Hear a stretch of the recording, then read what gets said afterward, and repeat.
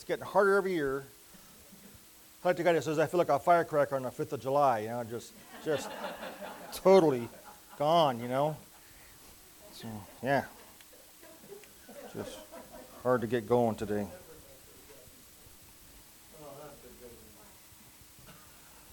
So we're in Romans chapter number 9. We're halfway through Romans. We're in our 9th month. Amen. You guys listen so slow. It's been a long time. We're only halfway through. I think the second half will go a little faster because I'm going to put it up to, what's that, fast speed, 78 or something, whatever. Anyways. Things are happening in chapter 9, like I kind of told you a couple weeks ago. Things are going to happen. One section of Romans has ended.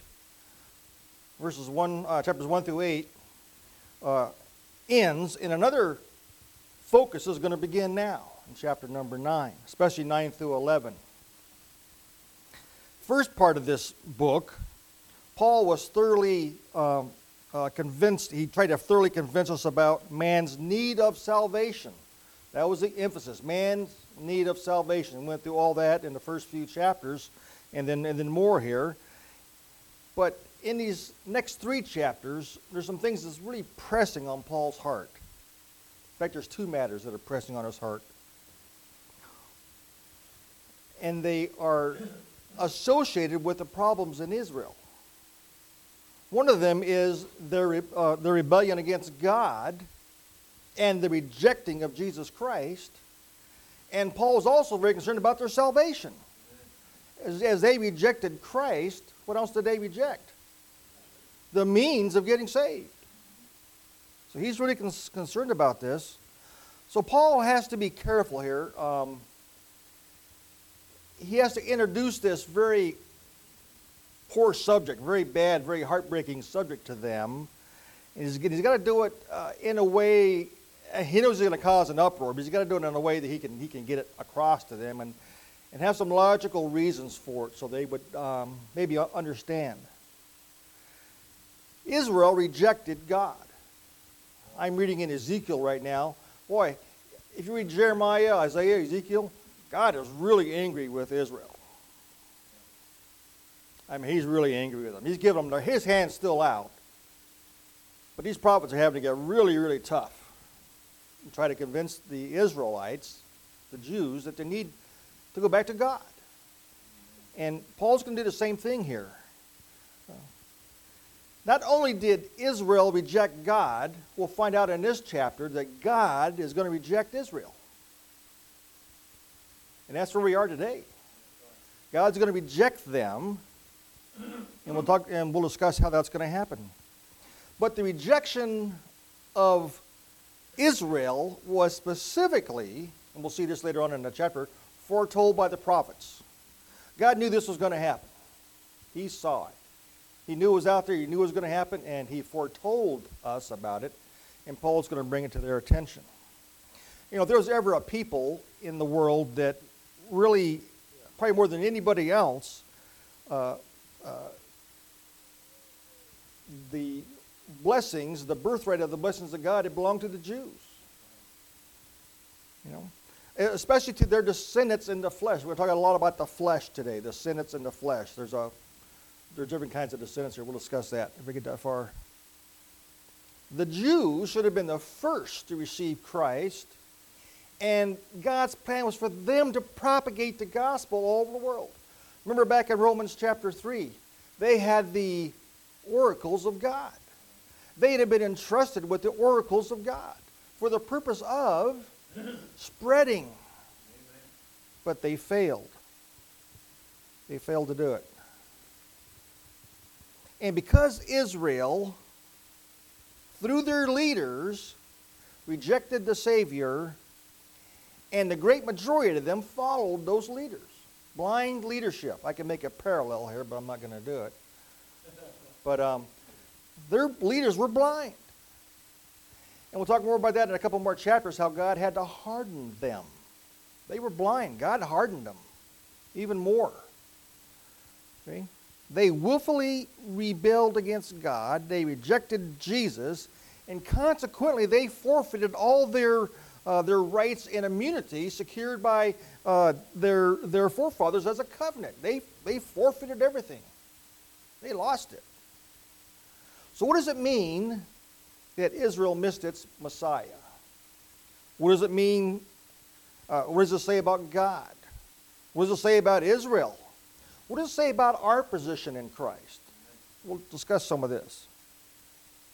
Paul's subject, he's going to talk about in Romans 9, the rejection of Israel, not by Israel, but the rejection of God of Israel, and the calling of the Gentiles. It's not going to be a popular subject. Jews and Gentiles, they don't mix, back then especially. So he had this subject he had to get out there, and it was going to be repugnant. It was going to be repulsive in the ears of the Jews. They weren't going to like it. It was going to be bad. There was going to be some riots. There was going to be some JLM riots. Jewish Lives Matter. I mean, it was going to be bad. They were going to reject Paul and what he said. They were going to reject his message, and God knows it. That was prophesied. They were going to reject it. So Paul had to introduce his subject real tactfully. And he had to do it in a way where he could get his message out, but kind of build up to it. And that's what we're going to do in chapter 9. We're going to build up to that and let them understand in logical sequence what happened and where are they now. Okay? Paul had to take up this subject because there was problems in the church at Rome. Remember we talked about the first couple chapters of Rome? There were some problems in there. There were some issues. The original believers, the original church in Rome was Jewish. They were Jews. We found out in the first couple lessons that people went to Pentecost there and they heard everything in their own language. Some of those were from Rome. And they came back and that church started and they were Jews that went there. Then some Gentiles came in. And then the Jews were expelled at least twice out of Rome. AD 19 by Tiberius. If you're a Jew, gone. And then Claudius, from 41 to 54, they were expelled.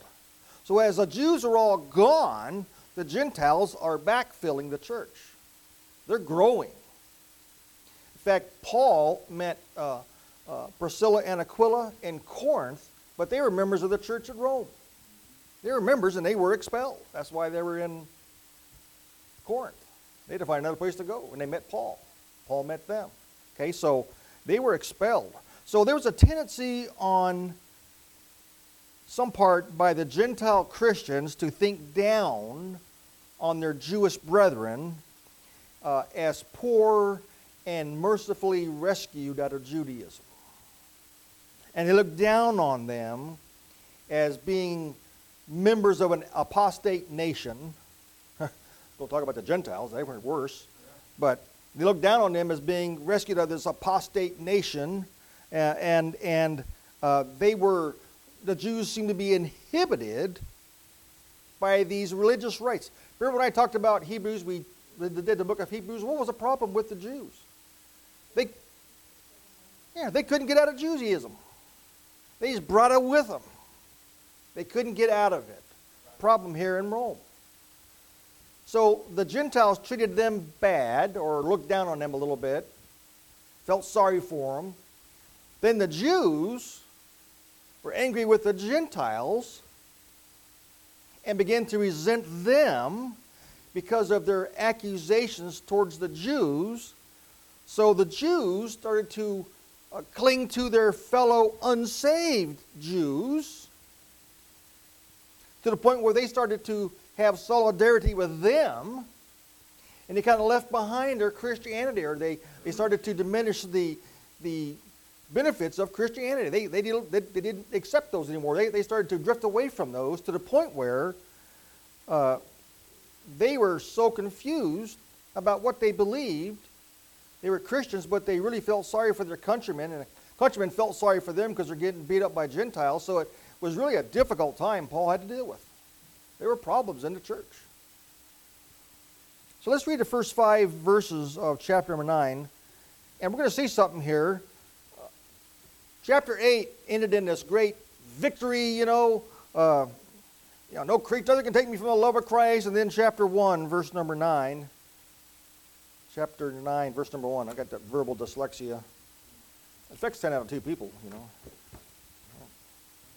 I know it. I say the truth in Christ. Let's have a word of prayer first. Thank you, Father, for this day, Father. Thank you, Lord, for the privilege we have, Lord, to look at your Bible, Lord, to learn from it, Father. Pray, Lord, you bless the lesson in Jesus' name. Amen. Okay, so chapter 9, verse 1. I say the truth in Christ, I lie not, my conscience also bearing me witness in the Holy Ghost, that I have great heaviness and continual sorrow in my heart, for I could wish that myself were accursed from Christ for my brethren, my kinsmen according to the flesh, who are Israelites, to whom pertaineth the adoption, and the glory, and the covenants, and the giving of the law, and the service of God, and the promises, whose are the fathers, and of whom, as concerning the flesh, Christ came, who is over all, God bless forever. Amen. Let's go through these verses here. So he has to introduce the problem here, and that's what he does here. He's really, really upset about this. Paul really loves being an Israelite. He loves his Jewish brethren. He just wants them to get saved.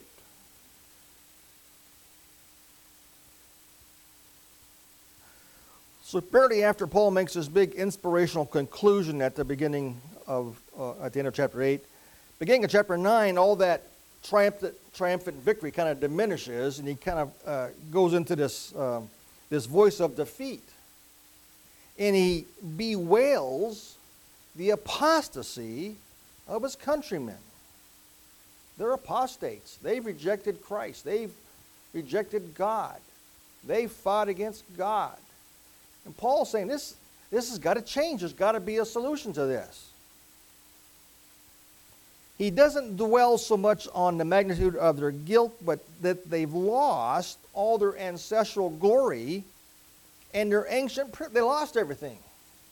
They lost it all. The introduction of the Gentiles into the church, as well as a remnant of the Jews that still love God, that was Paul's message. God's going to bring in the Gentiles, but he's going to save a remnant of the Jews.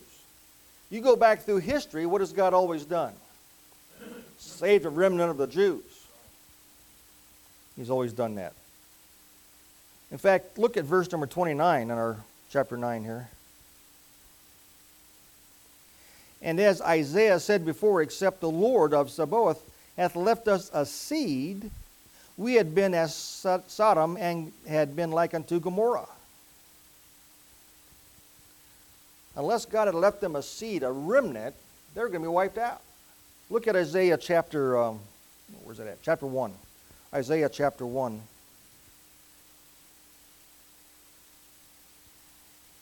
Now, Paul's going to use a lot of Old Testament prophets in these next few chapters.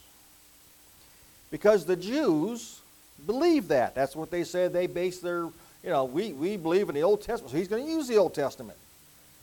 If you believe it and you read it and you trust it, this is what it says. I never saw that before. Isaiah chapter 1, verse 1 through 9 here. The vision of Isaiah, the son of Amoz, which he saw concerning Judah and Jerusalem in the days of Uzziah, Jotham, and Ahaz, and Hezekiah, kings of Judah. Hear, O heavens, and give ear, O earth, for the Lord hath spoken. I have nourished and brought up children, and they have rebelled against me. The ox knoweth his owner, and the ass his master's crib, but Israel does not know, my people doth not consider. Ah, sinful nation, a people laden with iniquity, a seed of evildoers, children that are corrupters. They have forsaken the Lord. They have provoked the Holy One of Israel unto anger. They have gone away backwards. Why should ye be stricken any more? Ye will revolt more and more. The whole head is sick, and the whole heart faint.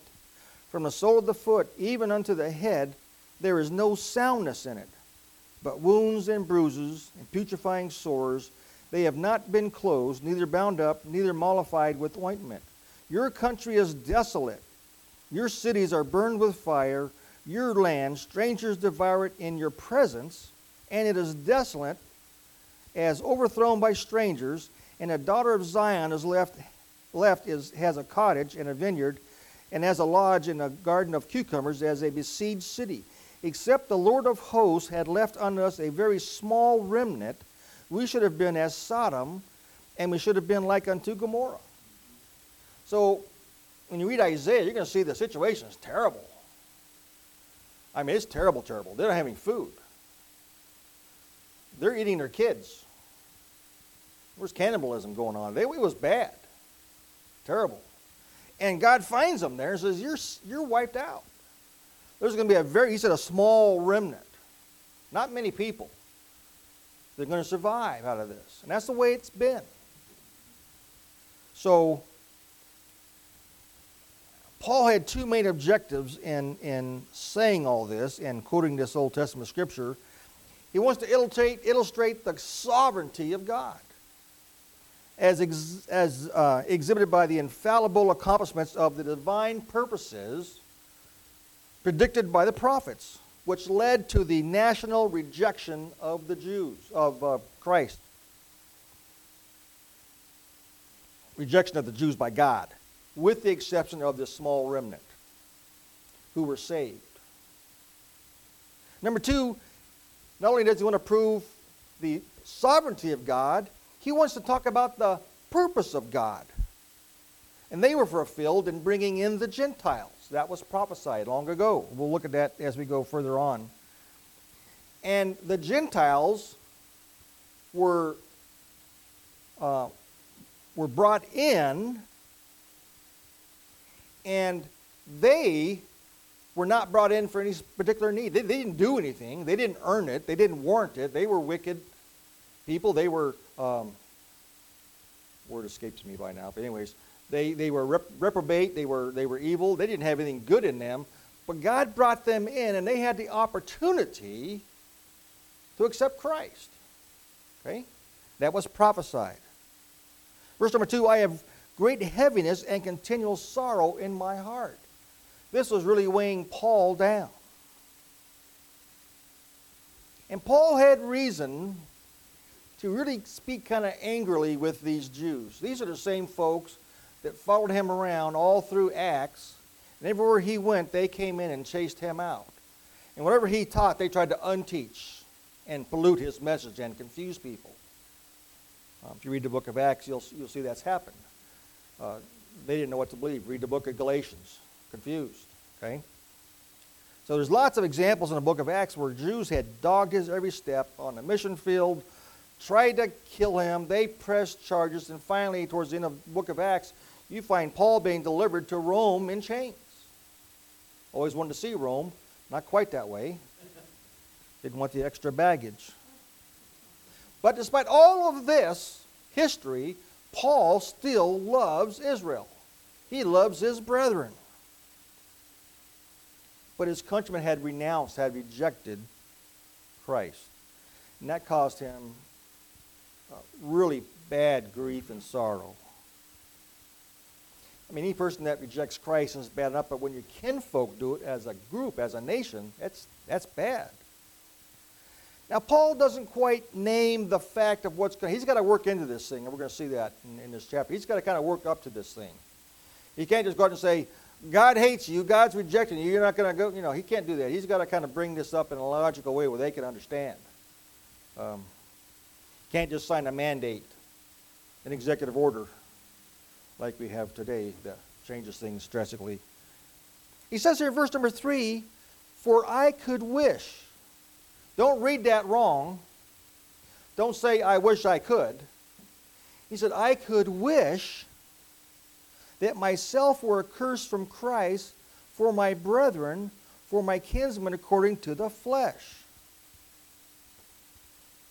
The key to this verse is I could wish.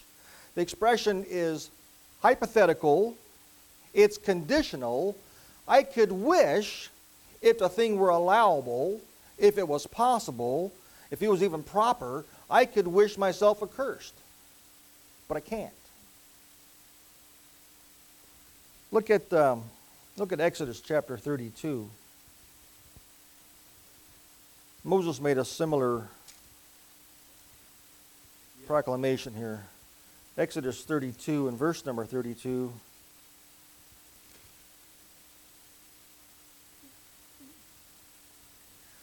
Exodus 32:32. Yet now if thou wilt forgive their sin, dash, and if not, blot me out, I pray thee, out of the book which thou hast written.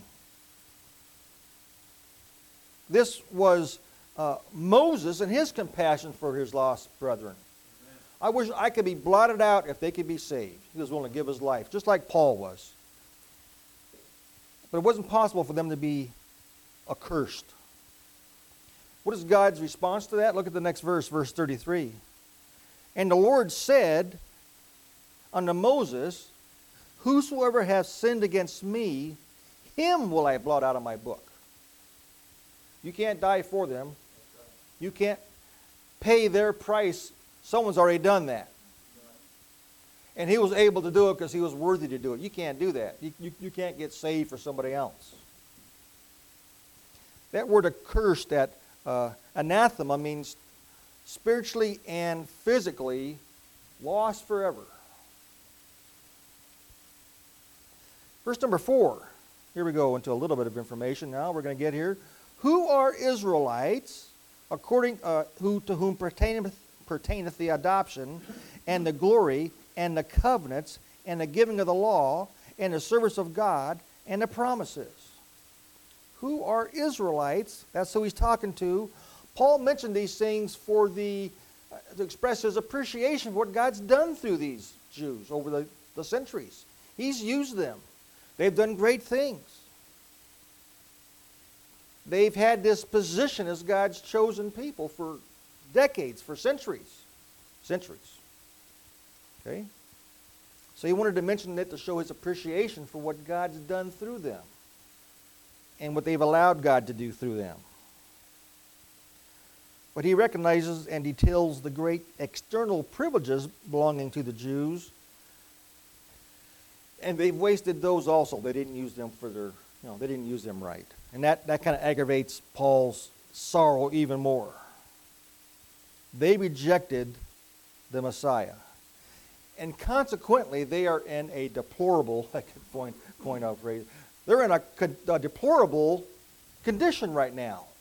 They are lost and undone, trusting in works to save them, trying to follow the law, can't do it, and they're in this terrible condition right now. And they're against God and they're against Christ. He says, who are Israelites? There in verse number 4. Who are Israelites? Israel means Prince of God. Israel was the name given to Jacob by the angel. Where at? Yep. Who said that first? Clive. That's right. He changed Jacob's name to Israel. Israel's not here today, but his name was changed by his parents when he was born. From baby to Israel or something. I don't know. Anyway. Now this God-given name gave Israel status. Exodus chapter 4 verse 22. God was speaking to Moses. And he says, thou shalt say unto Pharaoh, thus saith the Lord, Israel is my son, even my firstborn. So they had status as a nation. They had status. God was going to be with them if they obeyed. People were going to get saved because of their testimony and how they worship God. People were going to see what they had and want it also. Except they rebelled and didn't follow God's commandments, didn't they? And they worshiped idols. Verse 4 says, the adoption refers to the sonship of Israel. The glory doesn't refer to any specific thing, but all the things that God has done through Israel. All the battles they've been able to win when they trusted God. All the things that have happened because they trusted God, when they trusted God. God giving them the promised land. All these great things of glory, escaping Israel. All these things that God did, all these great miracles and things that God did through them was glory. And he says here, and the covenants. How many covenants were there? Lots of them. Lots of them. Not just one. They call them one promise sometimes, but it includes all of them. Got a covenant to Abraham. You got one to Isaac. You got one to Noah. You had one, lots of covenants. If you do this, God says, I will do this. If you will follow my commands and obey, I will do thus and so. That was the covenant most of the time. Amen. You do this, I will do this. You don't do this, I'm stopping doing this. That's the way it was. That was the covenant. So covenants. And the giving of the law. Talk about a great event. Moses on the mount there with God, and he's getting the law. Tremendous event. And he says there, and the service of God, and that pertains to the entire priestly, ceremonial, and sacrificial system of the Hebrews, especially the great ceremonies like the Passover and the Day of Atonement. All these things they did. And the promises. These were the great body of testimonies looking forward to the advent of Christ in hope of universal redemption through him. These great promises, sometimes called the promise, were repeated, emphasized, and typified by numerous devices in a Mosaic system, by the prophetic word, by the lives of typical people. Who's typical people? Not just typical people, but people that were types. There's some people in the Bible that were types. Isaac was a type. Abraham was, all these people were types of Christ, types of the church, types of the Christian. All these types were used to point towards Christ. Amen. There was typology in these ceremonies, in the meanings of these ceremonies they had. It was types. There was a type through the architecture of the temple and the tabernacle, the furnishings, the placement, where things were done, how things were done. That was all typical. That was all pointing to Christ. And all these served only one purpose, the foretelling of Christ, and making certain that the Jews would know him when he came. His identification. Amen. He did come and they didn't know him, did they? Because he wasn't what they were expecting. He wasn't what they were looking for. He came. They ignored him, wanted to kill him. He wasn't what they were looking for. All these were of Israel, and for the Apostle Paul, who believed so intensely in Jesus Christ and the glory of the Lord as it had been prophetically witnessed in Israel, intensified his love and appreciation for the great people of Israel. He loved them. He wanted to help them. He wanted them to understand. Verse 5, whose are the fathers, and of whom, as concerning the flesh, Christ came, who was over all, God bless forever. Amen. Whose are the fathers? There were some great men that are called the fathers. Abraham, Isaac, Jacob, more of them. The fathers of the nation. Distinguished ancestors. Of whom, as concerning the flesh, Christ came. It was an honor for the Jewish nation that the Messiah was by fleshly descent an Israelite. Jesus was a Jew.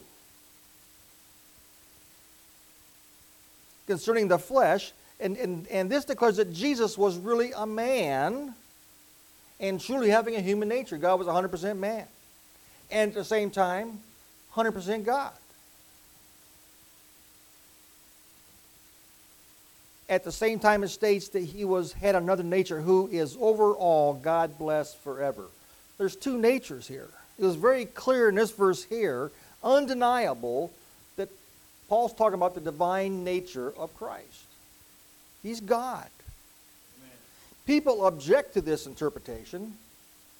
We're just talking about you, Israel. Good.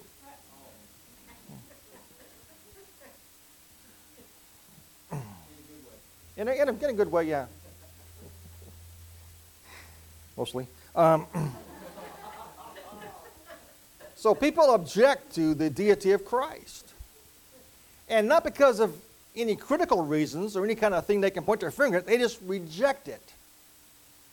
They base it on theological reasons on the part of some who refuse to admit the identification of Jesus as being Christ, as being God. They don't want him associated with deity. They want to keep him on that cross as a man. He was a good man, just a carpenter's son. He's God. And the last word of that verse says, Amen. And most commentators don't even talk about this, but it's the impression prevails that Paul intended to affirm affirm Christ's deity with that. Amen. Look at verse number 6.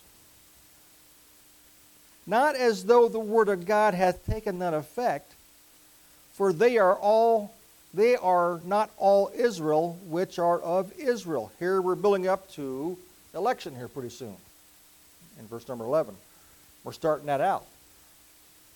Not as though the word of God hath none effect, but for they are not all Israel which are of Israel. Not as though. Paul's saying that the state of the Jewish nation today, in its condition, and their rejection by God, does not imply that anything was wrong with the Word of God or prophecy. God's Word was true. What happened was prophesied. What's happening now was prophesied. Nothing wrong with God's Word. It's not as though the Word of God had none effect, for they are not all Israel which are of Israel. They are not, and here's the explanation really. This is the mystery that the Jews as a nation had rejected the Messiah. They are not all true Israelites in a spiritual sense. They rejected him. So he's talking about these Israelites after the flesh. I mentioned last week there are two Israels. There's a fleshly Israel and there's a spiritual Israel. There's a fleshly Israel, there's a true Israel. And we'll talk about those in the next few chapters. God's going to make a distinction here. There's a difference between them.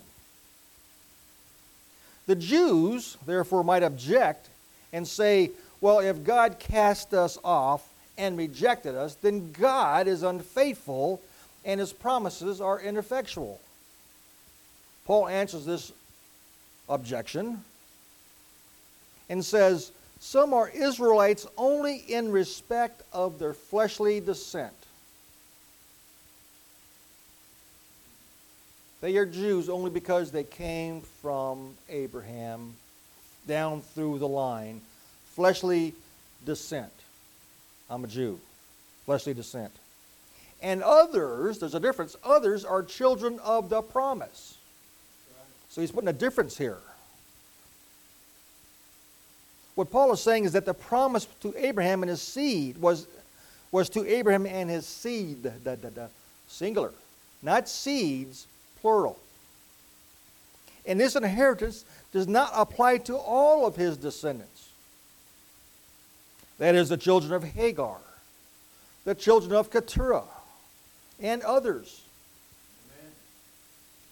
As a consequence, the revolt of these other sons who derive their birth from Abraham has no effect in preventing the performance and the things prophesied by God from happening. They can't stop God.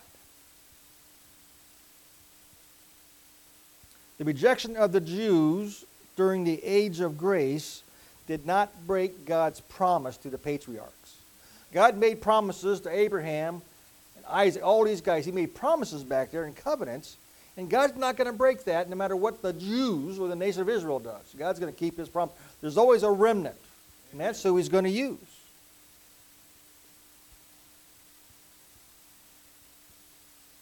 Paul had still not yet spoken plainly that Israel, through their rejection of Christ, was at that time itself rejected by God. He hasn't got there yet. He's working on it. He's building up to it.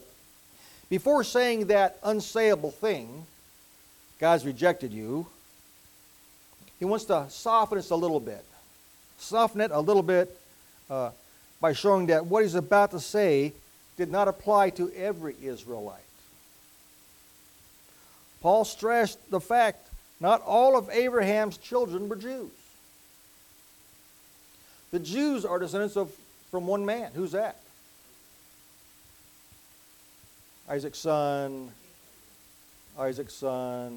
Jacob's son.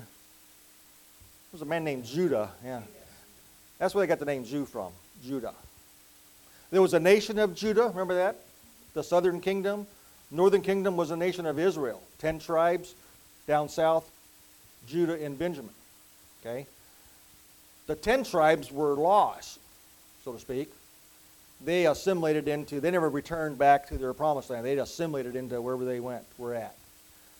Judah came back. That's the nation of the Jews.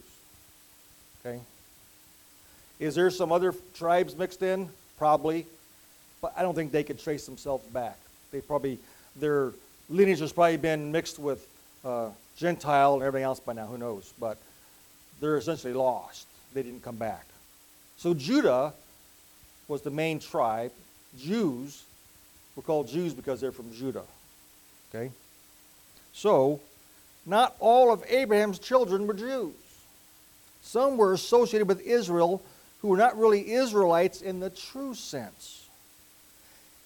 And that condition even came back as far as Abraham. Remember when the children of Israel left Egypt, there was a what that went with them? Remember the Israelites, the Jews, and what else followed them out of Egypt? Mixed multitude. Remember them? They weren't Jews. They weren't children of Abraham. They were mixed multitude. They were Gentiles, Jews, who knows what else were there. They were mixed multitude following Israel out. They attached themselves to Israel, and they followed them around. Okay?